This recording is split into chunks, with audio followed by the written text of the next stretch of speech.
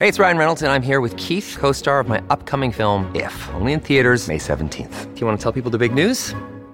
All right, I'll do it. Sign up now and you'll get unlimited for $15 a month and 6 months of Paramount Plus Essential Plan on us. MintMobile.com/switch. Upfront payment of $45 equivalent to $15 per month. Unlimited over 40 gigabytes per month. Face lower speeds. Videos at 480p. Active Mint customers by 531.24 get 6 months of Paramount Plus Essential Plan. Auto renews after 6 months. Offer ends May 31st, 2024. Separate Paramount Plus registration required. Terms and conditions apply if rated PG. Hello, everybody. This is Marshall Poe. I'm the editor of the New Books Network. NBN listeners like to read books and buy them. So we thought we'd tell you that right now, our friends at Princeton University Press are having a remarkable site-wide sale. You can get 50% off books, including ebooks and audiobooks, with the code 50, F-I-F-T-Y, at checkout until May 31. You can save some real money on Princeton University Press books. I encourage you to go there and check it out. Welcome to the New Books Network. Hello, welcome to the New Books in Jewish Studies podcast. I am your host, Ari Barbalat. Today, it is my honor to be in dialogue with Alma Rachel Heckman. She is the Neufeld Levin Chair of Holocaust Studies and Associate Professor of History and Jewish Studies at the University of California, Santa Cruz. Today, we will be in dialogue regarding her newly published book, The Sultan's Communists, Moroccan Jews, and the Politics of Belonging, published in Stanford, California by Stanford University Press, 2021. Alma, it's my hallowed honor to be in dialogue with you today. Thank you so much. It's my honor to be here. To begin, can you kindly tell us about yourself? Where did you grow up? What formative events in your life catalyzed the scholar you'd become as an adult? Well, I have to say I wasn't very creative in my career choice. I grew up as a faculty brat. My father is a professor of economics at the University of Chicago. My mother was a sociologist, so I kind of grew up in academia. I liked the lifestyle it afforded, and my brother and I were always encouraged to pursue different academic interests that struck us. So my brother became a physics professor, and I became a history professor. So neither of us were that creative. I'm from Chicago originally, and I've been living in California now for over 10 years, which is a little surprising. But that's a little bit about my background. There are many people you thank in your acknowledgments and your prefatory remarks in the book. Would you like to express gratitude to anyone publicly? That's a tricky thing. I would like to express my public thanks to everybody I also thank in the acknowledgments, which is a very, very long list. But I guess to some of my primary mentors, Fran Molino, who was my college mentor in undergrad, and to Sarah Aberweis-Stein, who was my PhD advisor at UCLA, and to Margot Irvin at Stanford University Press for her help in shepherding the book along. Thank you. What are the primary themes in your book? What story does your book tell? Yeah, so it follows a few different Moroccan Jewish communists and their lives as it maps onto different stages of Moroccan Jewish history, mostly over the course of the 20th century.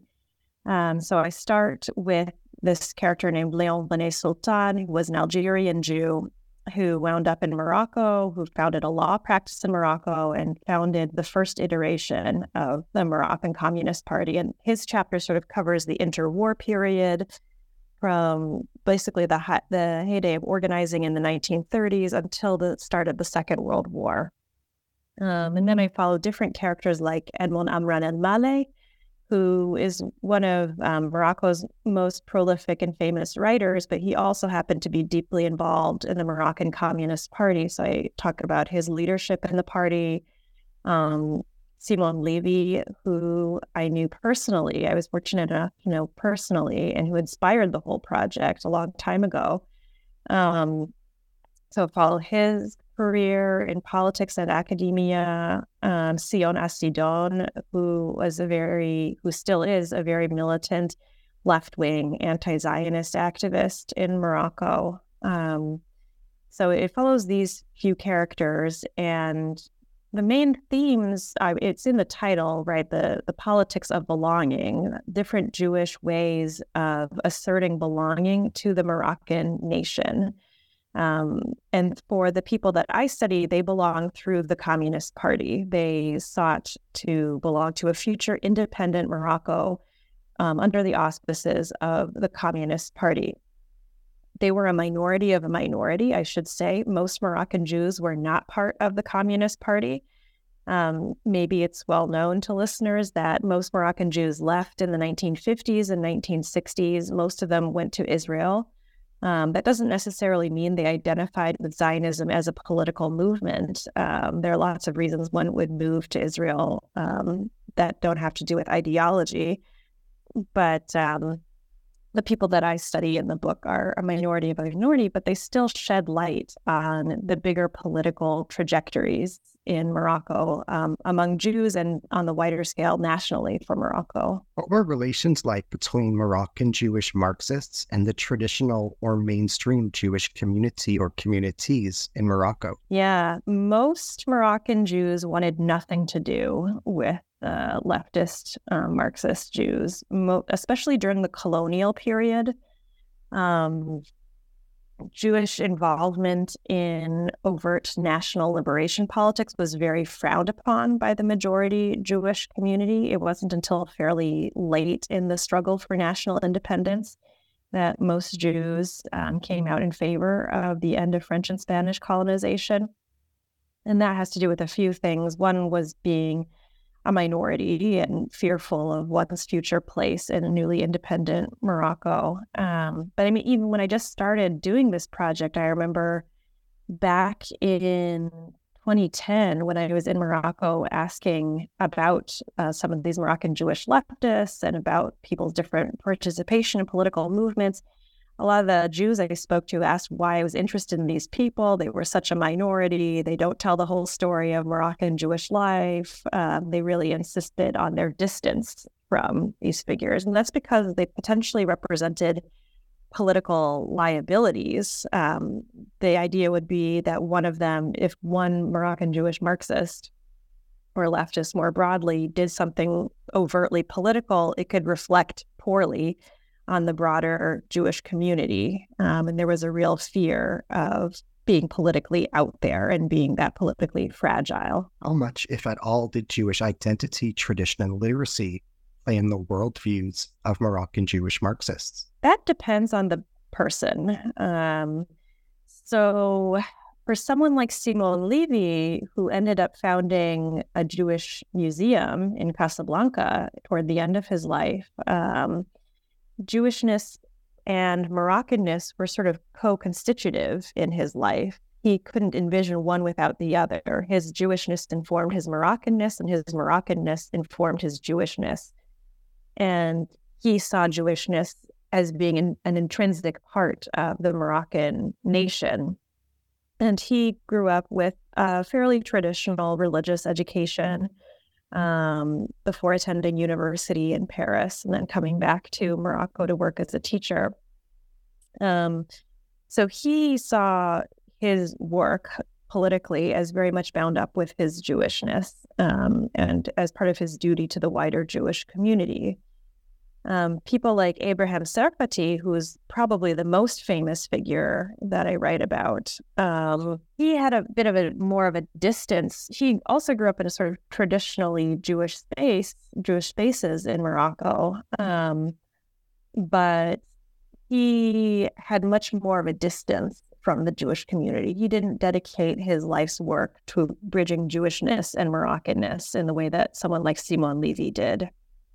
Someone like Edmond Amran and Malé, in his novels many of them are semi-autobiographical, he circles constantly around the question of his Jewishness or the Jewish uprooting from Morocco in the 1950s and 1960s, and as that connects to political activism. I can't speak to how he thought about it while he was involved in the Communist Party. Most of what I know about Edmond Amran and Malé comes from his writings and much later. But he, at least later in his life as an author, was very interested in Jewishness.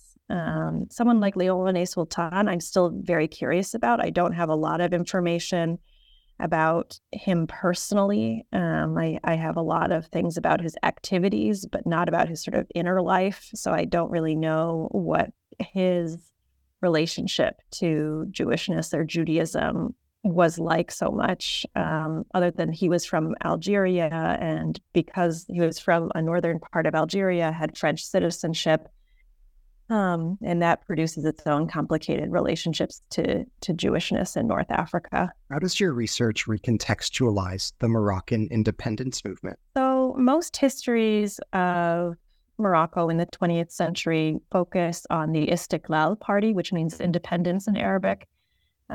This was the mainstream National Liberation Party of Morocco.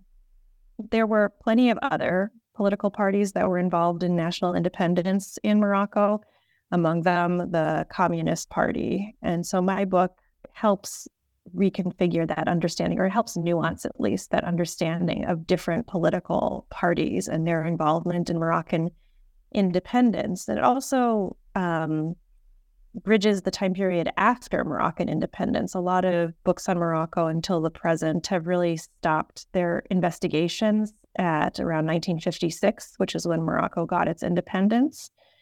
Or in Jewish history, it stopped around 1948 even, which is the year the State of Israel was established. My book extends those time periods and goes into the 1990s even. So it extends the story of Moroccan Jewish life in the sense that many people think the story of Moroccan Jewish history ends with the big migrations of the 1950s and 1960s. But as I show in my book, it was a minority and a very reduced minority, but Jewish life still continued on in Morocco after these big watershed moments. And it still continues on till today. What new insights does your research offer regarding the years of lead? So the years of lead refers to a period of intense political repression in Morocco under King Hassan II. And the archives from that time period are really just opening up in many cases. It's still a contested topic in Morocco. There was a sort of Truth and Reconciliation Commission that was established in the early 2000s after the death of King Hassan II and the ascension to power of King Mohammed VI. So there was this Truth and Reconciliation process. But there's been some writing on the years of lead. Susan Slimovich, for example, has written about the years of lead and political prisoners in Morocco. But I think what's novel about my book is that there's a Jewish dimension to the years of lead, and it really showcases the kind of split within the Jewish community, because for most Jews, Hassan II seemed like a great liberator, a great friend to the Jews. He carried out sort of secret negotiations with Israel. He was known among most Jews as being not a liberatory figure, but certainly friendly to the Jews. But the people that I write about, the Moroccan Jewish communists, were persecuted under the years of lead. Very notably, Abraham Sarfati, who was put into prison for about 18 years for his political beliefs, for speaking out against Moroccan colonization of Western Sahara. So the years of lead really show the stark divergence between the politically active Jews that I write about and the majority Jewish community. How did Jewish Marxists in Morocco view the Moroccan occupation of the Western Sahara? How did the Polisario Front perceive Jews in Morocco, whether they be Zionist Jews, traditional Jews, or Marxist Jews? I don't know how the Polisario Front perceived Jews per se, so I haven't seen much evidence about the Polisario writing about Jews. But I can say that Jews were very split about Morocco's claim to Western Sahara. So someone like Simon Levy was very much in favor of Morocco's claim to Western Sahara. And he participated in the Green March, which was this event in 1975 when huge numbers of Moroccans crossed into Western Sahara in a sort of peaceful march that accompanied other military activities at the same time. So Simon Levy participated in the Green March.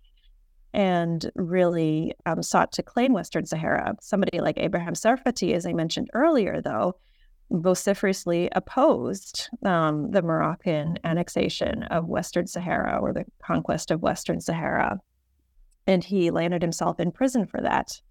I haven't seen really much writing from Edmond Amran El-Maleh about Western Sahara on the Polisario front, so I'm not really sure where he falls on that question.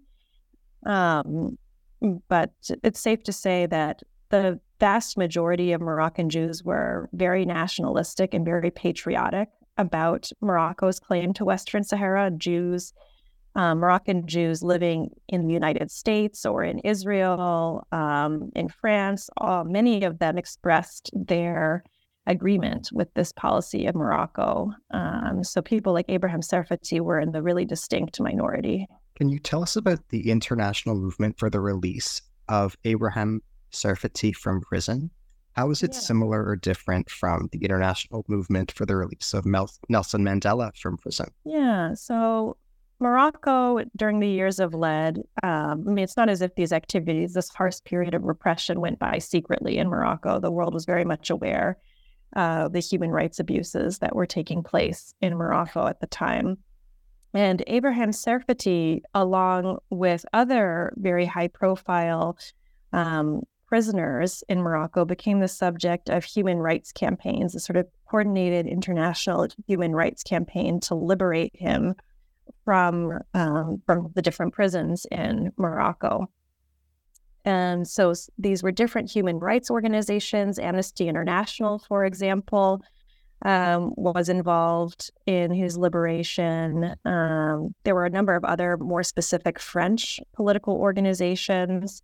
The book features illustrations from a few of these different organizations critiquing King Hassan II and the years of lead and seeking to liberate Abraham Sarfati, including a pamphlet that overtly compares Abraham Sarfati to Nelson Mandela, saying, since the liberation of Nelson Mandela, Abraham Sarfati is the longest-serving political prisoner. So even in the early 1990s, this comparison was being made. I mean, they were fighting in vastly different kinds of causes, but the idea of them being part of concerted international human rights campaigns is similar. You introduce us to Abraham Sarfati. Can you tell us about his upbringing, about his formative years in life, and some aspects of his biography? Yeah, so he comes from a Jewish family from Tangier originally in the north of Morocco. And his family, like many families in the early part of the 20th century, migrated to Casablanca for work and political opportunities. Casablanca was really just being built up in the early 20th century. And it drew Jews and Muslims from across Morocco to all of these different work and employment opportunities. So Abraham Sarfati's family fits into that framework. I know he was a critic of Zionism from an early age. And I think he says somewhere, I think that he inherited that from his father, that his father was often getting in political arguments. Sarfati wanted to be involved in the fight against fascist Vichy forces in Morocco during the Second World War. He worked on the docks in Casablanca after the Allied landings in Operation Torch in 1942 and befriended American soldiers. And he really locates his political formation during the Vichy years when Jews were harshly persecuted against under Vichy anti-Semitic legislation. Jews were kicked out of school, kicked out of their employment. In some cases, they were forced to physically move their home back to the historic Jewish area of a city. So Sarfati and many others cite the Vichy period as one of political galvanization for them. Sarfati's sister Evelyn, for example, who was also very politically active, she was kicked out of school during the Vichy period, and that was a memory that he kept as well. And so he cites his evolution in the Vichy period and the immediate aftermath of the Vichy period in the Second World War, but his political evolution continues on from there. For the extent of your knowledge, did Moroccan Jewish Marxists have any contacts with Israeli Marxists and communists, such as the Mapam Party or the Matzpen Party or the Rakach Party? Did they have any contact with the Israeli Mizrahi protest movements, such as the Black Panthers, or were they separate from them? Did they have any communication with counterparts in Israel? Yeah, I've been curious about that question for a long time myself. I haven't seen much evidence of interaction between Jewish members of the Moroccan Communist Party and its later iterations and Jewish communists or leftists in Israel.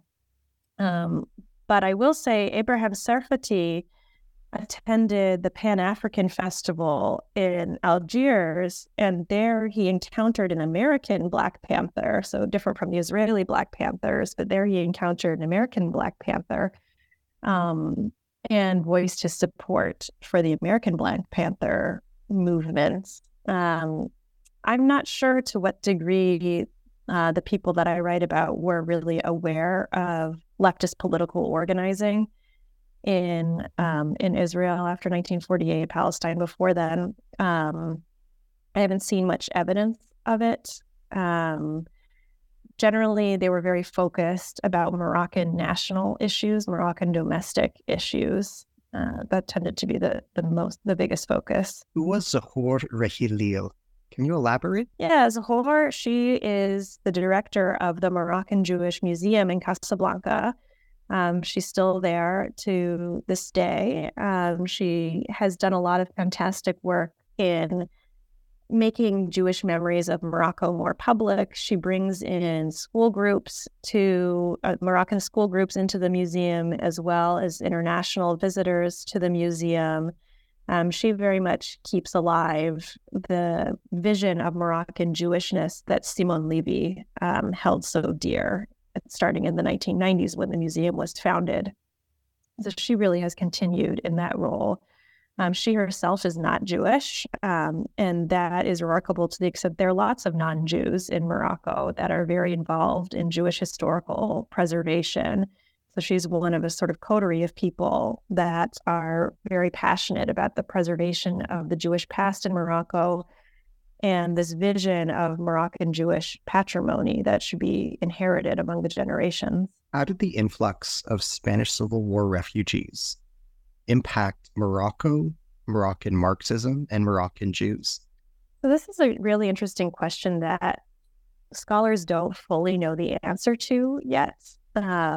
There was a significant wave of Spanish Republican refugees who fled Spain after the victory of Franco's forces in 1939 and wound up in North Africa. A large number of them in Morocco specifically. A lot of the people that I write about cite talking with Spaniards and Spanish political organizing in Morocco as very influential in their own political development. There were a lot of Spanish leftists that worked in the docks of Casablanca, that worked in canning factories, car factories, all sorts of different industrial spaces in Morocco. So Abraham Serfati, for example, cited living in a neighborhood that was heavily Spanish and seeing that sort of Spanish political activity as being very formative for his own political activity. Simon Levy's wife, Encarnacion Levy, for example, came from a Spanish family of leftists. Her mother apparently sold horse meat on the docks of Casablanca, and she later converted to Judaism to marry Simon Levy. But she came from one of these Spanish families, not a Republican refugee. Her family came earlier than the Spanish Civil War. But that is all to say that there was a very Spanish element to Moroccan leftist politics. And so this is really, for anybody listening who's looking for a good dissertation topic or a good book topic, there's a lot more research to be done about Spaniards in North Africa. There's some really excellent work Eric Calderwood wrote this fabulous book about Spain and Morocco. Isabel Rohr has written about Spain and Morocco, and several other people have, but really a good volume on the Spanish Civil War refugees in North Africa remains to be seen. So that would be a fantastic project. Can you tell us about Andre Azoulay? Can you tell us about his upbringing, biography, and legacy? So Andre Azoulay is currently the most visible public Jewish figure in Morocco. He was advisor to King Hassan II, and he is still advisor to King Mohammed VI currently in Morocco. He grew up not very politically active family. He, in an interview with me a long time ago, stated that he briefly flirted with communism, that he briefly was interested in communism and saw Simon Levy speaking at an event, but he didn't become a sort of long-term member of the Communist Party. He cited an incident in which he was working at a newspaper and Nasser was visiting Morocco. Gamal Abdel Nasser of Egypt was visiting Morocco, and this led to a spike of anti-Semitism in the country, which resulted in him going into sort of a self-imposed exile in Paris. So he lived in Paris for a long time and worked at a bank there before ultimately being invited back and working for King Hassan II and for the Moroccan administration. But he's behind a lot of Moroccan Jewish heritage projects in Morocco today, notably in Essaouira, where his family hails from, on the Atlantic coast of Morocco. The extent of your knowledge, can you tell us about Jewish Marxists elsewhere in North Africa, such as Tunisia, Algeria, and or Egypt? Or can you tell us about Jewish Marxists in other Middle Eastern countries, such as Yemen or Iraq or Lebanon? To what degree were their lives and ideas similar or different to Moroccan Jewish Marxists?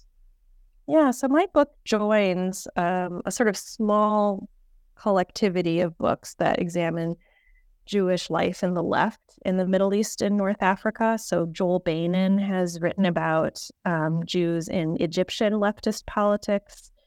Orit Bashkin has written about Jews in Iraq, in the Iraqi Communist Party. Lior Sternfeld has written about Jews in the Iranian Communist Party, known as the Tudeh Party.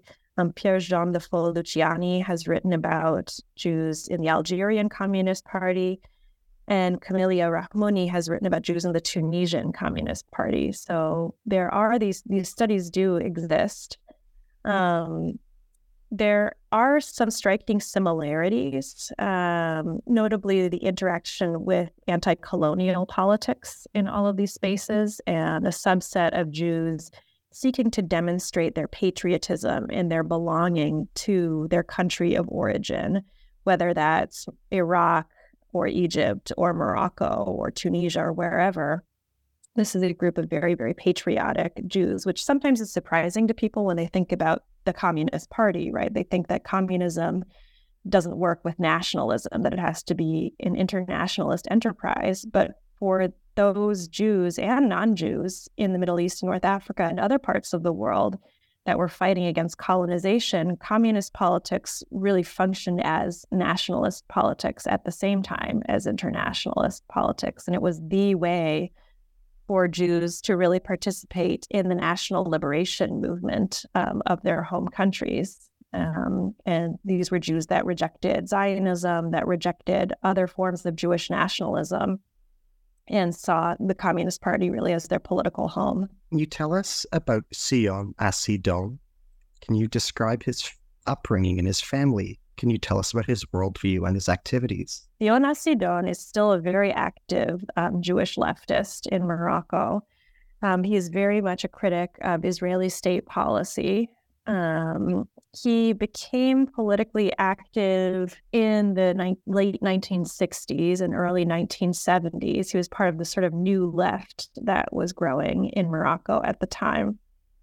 And he knew Abraham Serfati in prison. He himself was jailed for his own political activities in the 70s. He was a mathematician, one of the interesting documents I saw was a group of international mathematicians that were calling for his release from prison. So we don't normally associate mathematicians with a lot of political activity, but there you go. There was this group of international mathematicians seeking the release of Sion Asidon. And when I interviewed Sion Asidon, this was a long time ago now, but he, I was going to be talking with him about politically sensitive events in his life and maybe, his time under torture, under the years of lead, all of these sorts of things. And it surprised me that he wanted to meet in a restaurant in such a public place. So we met in this restaurant, but then as we were sitting in the restaurant, all of these different people were sort of coming up to him and thanking him more or less for his service to Morocco. So he was this very well-known figure that people were thanking for his political activism. And it was very interesting to see this play out in such a public space. So he's still a very outspoken critic of Israel. And he's younger than most of the people that I wrote about in my book. So he was really galvanized sort of in the post-1967 political world rather than during the Vichy period. Speaking of which, how does your research recontextualize the history of Vichy France in relation to Morocco? Yeah, so there's a wonderful body of research that has been emerging over the last 10 years or so about Vichy France and its activities in North Africa and its colonies in North Africa. There's an edited volume from Omar Boum and Sarah Stein that has a lot of different chapters looking at Jewish life and non-Jewish life, for that matter, under Vichy rule and beyond Vichy, even in Libya and other places in North Africa during the period of the Second World War. My book contributes to that literature to the extent that the Moroccan Communist Party really, before the Second World War, before Vichy, it was not a national liberation party. It was very much a sort of universalist party, a human rights-seeking party, very much along the sort of French Republican model of what a political party should be like. But it was not yet a national liberation party. After the Second World War is when it became a national liberation party. And it's that there's this period of transformation under Vichy in which people like Serfati, Simon Levy, Edmond Amran El-Maleh, a lot of these Moroccan Jewish communists that I write about were really politically galvanized by the anti-Semitic measures taken by the Vichy period. And the Vichy period really swept the rug out from under a lot of North African Jews' feet. It wasn't as severe as in Algeria, where Jews lost their French citizenship. Moroccan Jews were never whole-scale granted French citizenship as they were in Algeria. But it still represented a stark betrayal for them politically. They had been taught French. They had been taught to identify with French ideals in many ways for a few generations at this point. And then to have that ripped from under them was very, very stark. And so for many Jews, this raised the question, well, what is the future of Jewish life in Morocco? Is it really with France? Or is it something else? And I look at the Jews who saw something else, who saw fighting for the Moroccan national independence as the answer to their experiences under the Vichy period. But there are other, Albert Memmi, for example, of Tunisia, he wasn't a communist in the same vein.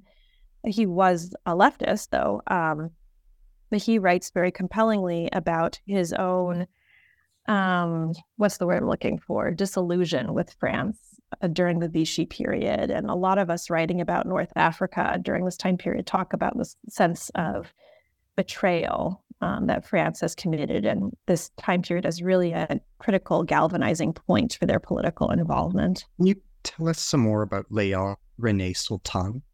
Can you tell us more about his biography, his worldview, his legacy, and some of the formative events in his life? He is a mystery. I would love to know more about Léon René Sultan. He comes from Constantine in northern Algeria. And through some other books that have come out recently, Josh Cole's book, for example, called Lethal Provocations, about the 1934 violence in Constantine, he mentions another I think an Adolphe Sultan is his name, and I'm convinced that he's related to Léon René Sultan, because Sultan is not a super common surname, Jewish surname at least, in North Africa. So I know that Léon René Sultan went to law school in Constantine, that he learned French law primarily, but also had studied Islamic law. I know he married somebody from Constantine in the 1920s, and they moved to Casablanca, where he set up a law practice. And that's where he also came to be the founder of the Moroccan chapter of the Communist Party. It was originally a Moroccan outpost, basically, of the French Communist Party. And that's what he founded. My guess is that he was politicized while he was living in Algeria, that he was already a leftist before he arrived in Morocco, but I don't know that for sure. He, during the Vichy period, wrote numerous letters complaining about having been disbarred. He, alongside many other Jews, were disbarred, prevented from practicing law under Vichy, and he wrote to complain about that. He also agitated on behalf of Jews that were supposed to be exempt from anti-Semitic legislation. So people, Jews that had fought in the First World War for France, for example, were supposed to be exempt from Vichy legislation. So he would write to authorities protesting about that.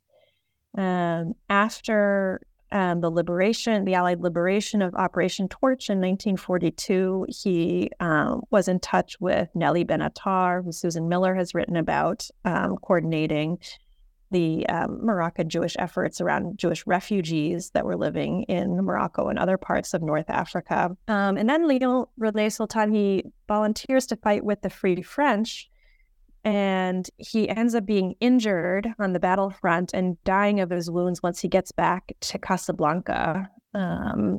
And he dies at a relatively young age of those wounds that he incurs while fighting for France. So he's an enigma to me in many ways. I think there's a very interesting history behind his extended family, most likely, and his extended family's involvement in politics. And it's something that I'm still looking into all the time because I am so interested in this character. There are two photos that I know of that are available of Léon René Sultan. One of them features in my book and is from a pamphlet that was published after his death, celebrating the Moroccan Communist Party, and the other you can see in a French newspaper of him in his military uniform. What were the repercussions of World War II and the Holocaust for Moroccan Jewry?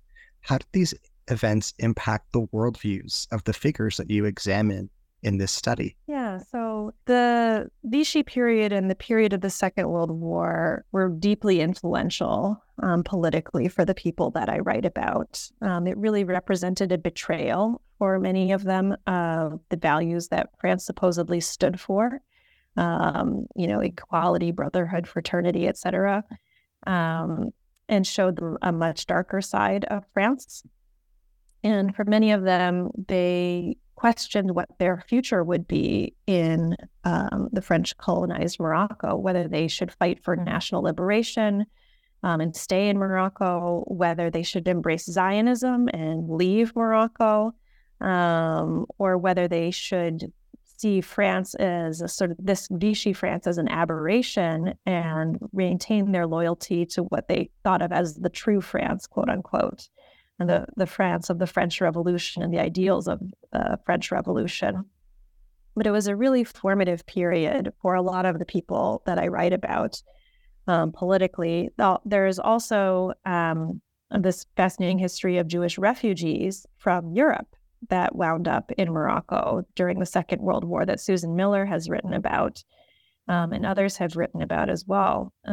So there was a period of interaction of European Jews, not necessarily leftists, but coming from all different political backgrounds, fleeing the war in Europe. Some of them were interned in labor camps, in Vichy-directed labor camps in North Africa. So not just in Morocco, but in Algeria and in Tunisia as well. The Spanish Civil War Republicans, refugees, were also interned in many of these labor camps for being leftists under the Vichy regime as well. All of which is to say there was a lot of influence and exchange between the sides of the Mediterranean during the Second World War, and Moroccan Jews were very aware of the plight of European Jews, and were in a position during the Second World War, in many cases, helping and doing what they could to support the European Jewish refugee community in Morocco. So there's a lot of evidence about that activity. Later, there was some Jewish writings about the Holocaust, about what took place in Eastern Europe, genocide, etc. And Moroccan Jews were very interested in that as well as part of a broader global Jewish community and informing Jewish solidarities internationally as well. Tell us more about Simon Levy. Can you go into any more detail about his family, his biography, his politics, and his legacy? So Simon Levy is the one who inspired this project in the first place. He, when I met him, was directing the Moroccan Jewish Museum in Casablanca. And I met him back in 2009. He had been pretty much a lifelong political militant in the left. He had been part of the Moroccan Communist Party. He came from a sort of traditional Jewish family living in Casablanca. And he was always interested in Moroccan Jewish history and Moroccan Jewish languages in particular. He was very much educated about Hakitiya, this form of Judeo-Spanish spoken in northern Morocco. And he also spoke Arabic and was very integrated in the sort of linguistic universe of Morocco. He got involved in communist politics at a fairly young age, but he also cites the Vichy period as being a formative one for him. He was living in Fez at the time, before moving to Casablanca later in life. So he's originally from Fez. He, in the 1950s, was very active in the fight for Morocco's national liberation from French and Spanish colonial rule. And after the achievement of that independence, he continued his politics to fight for what he saw as a better future independent Morocco, not necessarily the Morocco that was on the ground, but an idealized vision of Morocco through different leftist parties after the Moroccan Communist Party was banned. It went through a few different names and cycled through periods of legality and illegality. He became very involved in Jewish matters in the 1990s when he founded this Moroccan Jewish Museum. So sort of after he had finished his very political career, or at least his leftist political career. And he routinely would lead school groups in Morocco to the museum and talk to them about the Jewish past. I saw him once lead the American ambassador to Morocco on a tour of the Jewish Museum. So he was very involved in these international efforts to make this point of Moroccan Jewish inextricable history.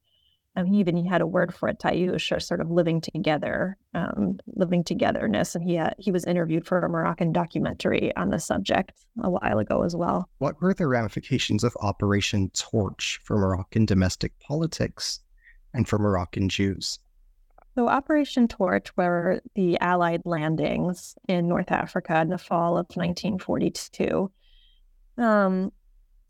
This spelled the hopes for liberation for Jews across North Africa. So the landings took place in Morocco and in Algeria. And Jews were very excited at the prospect of having the anti-Semitic Vichy legislation be removed, for Jews being able to lead full lives again, especially in Algeria. There was a lot of lobbying to have their citizenship returned. It took a very long time for that citizenship to be reinstated. It was, in fact, abrogated again before being reinstated. So it was a little bit of a longer road to reestablishment of Jewish rights than many Jews anticipated after Operation Torch. But nonetheless, eventually they did get them. Operation Torch was pivotal also in that it increased the visibility of the United States in North Africa. that France had been demonstrated to be weak, first by falling to the Germans and the creation of the Vichy regime, and then secondarily by falling to the Allied forces under United States and British control. And so a lot of national liberation parties in North Africa took heart from that and saw maybe the United States as a potential ally in seeking independence from French and Spanish colonial rule. And the United States was very much seen as a potential liberator for those national independence movements as well. Who was Encarnacion Levy? Can you elaborate? Encarnacion Levy was Simon Levy's wife. The name, as you might guess, is Spanish. She came from a Spanish family. She told me when I interviewed her about this that her family had been seeking to go to the Americas. They came from they were very poor. They were seeking to go to the Americas, but they accidentally got on the wrong boat and ended up in Algeria. That's what she said anyway. So her family was first in Algeria before arriving in Morocco. Encarnacion told me that her mother sold horse meat on the docks of Casablanca and was very politically involved in the left, among the Spanish leftists of Casablanca at the time. And I think that's how she met Simon Levy, was through that involvement in the left. And she then converted to Judaism in order to marry Simon Levy. And she always claimed that she herself wasn't very politically active, which wasn't necessarily true. She told me about times when she and Evelyn Serfati would put up communist bulletins, for example, or distribute communist propaganda around Casablanca or among the Jewish community in Casablanca. But she didn't really think of herself as a political militant, although her actions kind of speak otherwise. And she was very much involved through at least her husband's work in the Moroccan Communist Party. There was an incident when Simon Levy was involved in this massive uprising in Casablanca and was taken by the police for about 8 days, tortured before being delivered on his doorstep. And the Communist Party paid for him to go with his family. I think it was to Hungary. Trying to remember. I think it was to Hungary for a period of time and touring communist things in Hungary, and Encarnacion went along with that as well, along with their 2 sons. So Encarnacion was very much involved, and I could not have written this book without her. She gave me access to her husband's personal papers and to his personal library. So I spent about 2 months in Encarnacion Levy's apartment, and where she extremely generously gave me access to all of these materials. She unfortunately passed away before the book was published. Same with Simon Levy, same with many of the figures that I write about. But she was deeply influential in the process, and I'm forever grateful to her. Thank you for sharing. Yeah. Can you elaborate on the relationship between Moroccan Jews and King Hassan II? What were the dynamics of this relationship like during his time in power? So Hassan II has a complicated legacy. Around Morocco still, you can see photos of him up in schoolrooms and different spaces, even though the current king, Mohammed VI, has been in power since 1999. So Hassan II is largely viewed favorably by Moroccan Jews because of his, I wouldn't say friendly stance to Israel exactly, but his more open stance toward Israel relative to other leaders in the region in the 1960s and 1970s.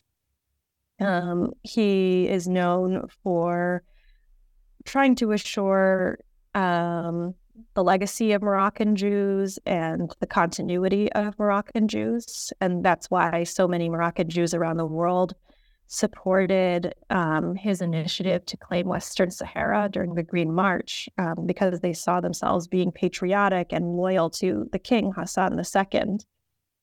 But the people that I write about, especially Abraham Serfati, fell on the wrong side of Hassan II's politics and fell on the side of the years of lead and brutal repression and torture. Same with Simon Levy for a short period of time. So the people that I write about really fell on a different political wavelength from Hassan II. Hassan II was the subject of 2 assassination attempts. He survived both kind of miraculously. He was not a very popular figure among the left, to be sure. He was viewed as deeply repressive of any political opposition. And he was very politically oppressive to any opposition.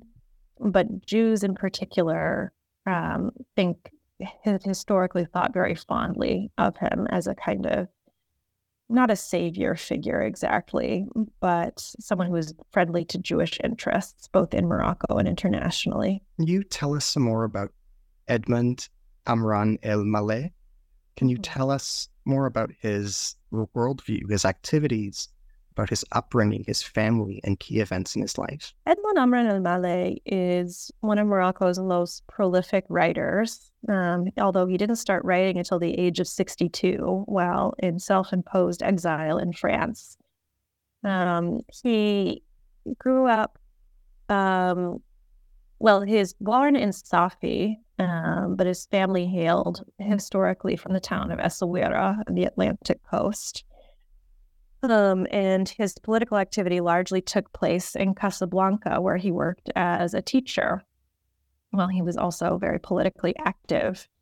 He left Morocco in the early 1960s because of a growing dissatisfaction with leftist politics, with his role in leftist politics, and with the future that Morocco seemed to be turning toward. He didn't like the direction of the country, so he left for France. And it was from France that he really wrote intensively about Moroccan Jewish past in a fictive way, but in a very evocative way nonetheless. And most of his work is semi-autobiographical, talking about Jewish involvement in politics, in all of these different ways. So one of my dreams is to translate Edmond Amran el-Maleh's work. That's another great book project for somebody.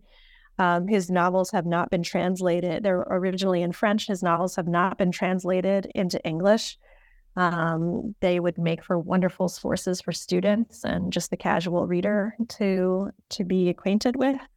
So I don't know if I'm going to do that translating, but somebody should, because they're fantastic works. What does the image on your book's front cover mean and signify? Can you interpret it for us? Yeah, so the image on the cover is of the 5-pointed Moroccan star with a hammer and sickle for the Communist Party. And this was taken, the image for the book cover was taken from an archival document. I believe it was from Meknes, a police surveillance report from Meknes, indicating that this was the emblem of the Moroccan Communist Party, and this would be the sort of symbol that was held up at Moroccan communist events. So that's its immediate signification, that it represents the Moroccan Communist Party. But it also is very evocative of another book cover. I'm blanking on his name, but he wrote about Judeo-Bolshevism. Paul Hannebrink, he wrote about Judeo-Bolshevism in Central and Eastern Europe. And on his book cover, he has a sickle and hammer and a Jewish star. And that's meant to evoke the anti-Semitic trope of Jews being behind the Bolshevik revolution in some ways. So there's a lot of resonance with that cover as well. Judeo-Bolshevism and threats or allegations of Judeo-Bolshevism also existed in Morocco, especially in the 1930s from the European settler population, that Jews were somehow behind the Bolshevik revolution, that Jews were behind leftist parties all over the world. But the most immediate meaning of the sign comes from a surveillance document from Meknes in the 1930s. How did the various Arab-Israeli wars impact Jewish-Muslim relations in Morocco? How did the Moroccan Jewish Marxists that you examine in this study respond? What are the common themes in their responses to the various Arab-Israeli wars during their time? And can you comment on specific responses to particular wars, both with regard to the similarities and overlaps in the general themes in the Israeli-Arab conflict, but also perhaps with nuances of uniqueness of one war vis-a-vis another. Mm-hmm. So the people that I write about, these Moroccan Jewish communists, were very much anti-Zionist.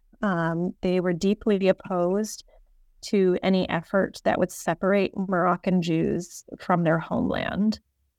They saw, with degrees of difference, they saw Zionism as one of the destructive forces in Moroccan Jewish history, French colonialism being another major destructive force as they saw it. Abraham Serkati, in an issue of Souffle Anfas, which was a literary and political journal he helped co-found from the far left, wrote about Zionism as a, quote, global ghetto that had trapped Jews in a sort of historically novel proportions, I think is what he said.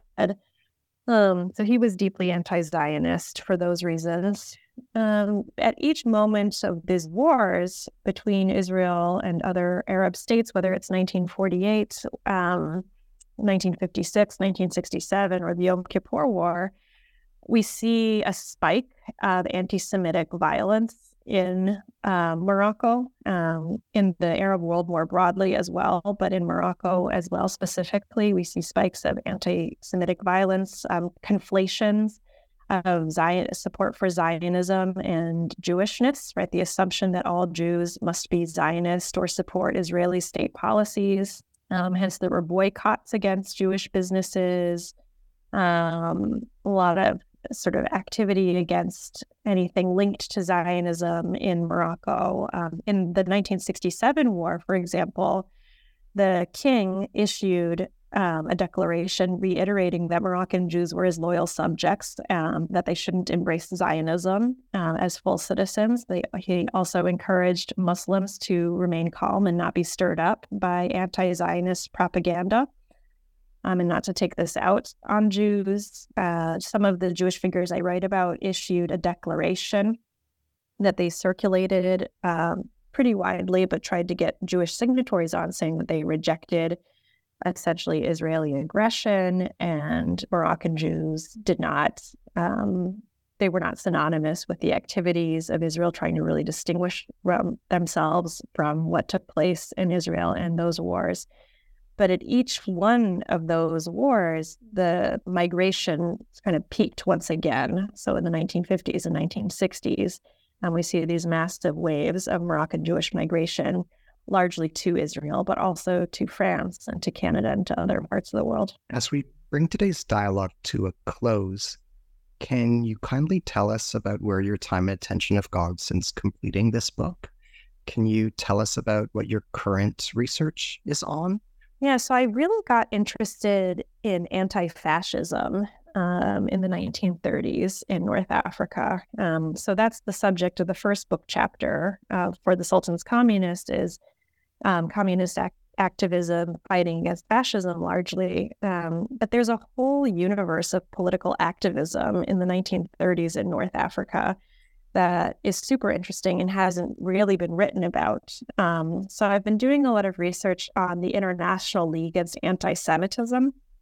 Omar Boum wrote a wonderful article about this organization, the LICA, as it's known in French. But its efforts were very widespread. It drew a large number of Jews and non-Jews to its fold to combat fascism in the 1930s. So I've been looking into that. And so broadly speaking, the next book project is about Muslim and Jewish anti-fascism in interwar North Africa, but I'm at the very beginning of the research. So far, I've only been going through the LICA archives, but a lot more remains to be done. That sounds amazing. I absolutely wish you the best of luck in that research. It sounds so important. Thank you so much. As we end today, I wanted to convey my heartfelt gratitude to you for such erudite and generous answers throughout the course of our dialogue, and to convey how humbled and honored I have been for your precious time in the course of this conversation. Well, thank you so much for the fabulous questions and for engaging with my work. I really appreciate it. Thank you. To our listeners, I am your host on the New Books in Jewish Studies podcast, Ari Barbalat. Today, it has been my blessing to be in dialogue with Alma Rachel Heckman. She is the Neufeld-Levin Chair of Holocaust Studies and Associate Professor of History and Jewish Studies at the University of California, Santa Cruz. We have been discussing her newly published book, The Sultan's Communists, Moroccan Jews and the Politics of Belonging, published in Stanford, California by Stanford University Press, 2021. Thank you from the bottom of my heart. Alma, thank you. Thank you.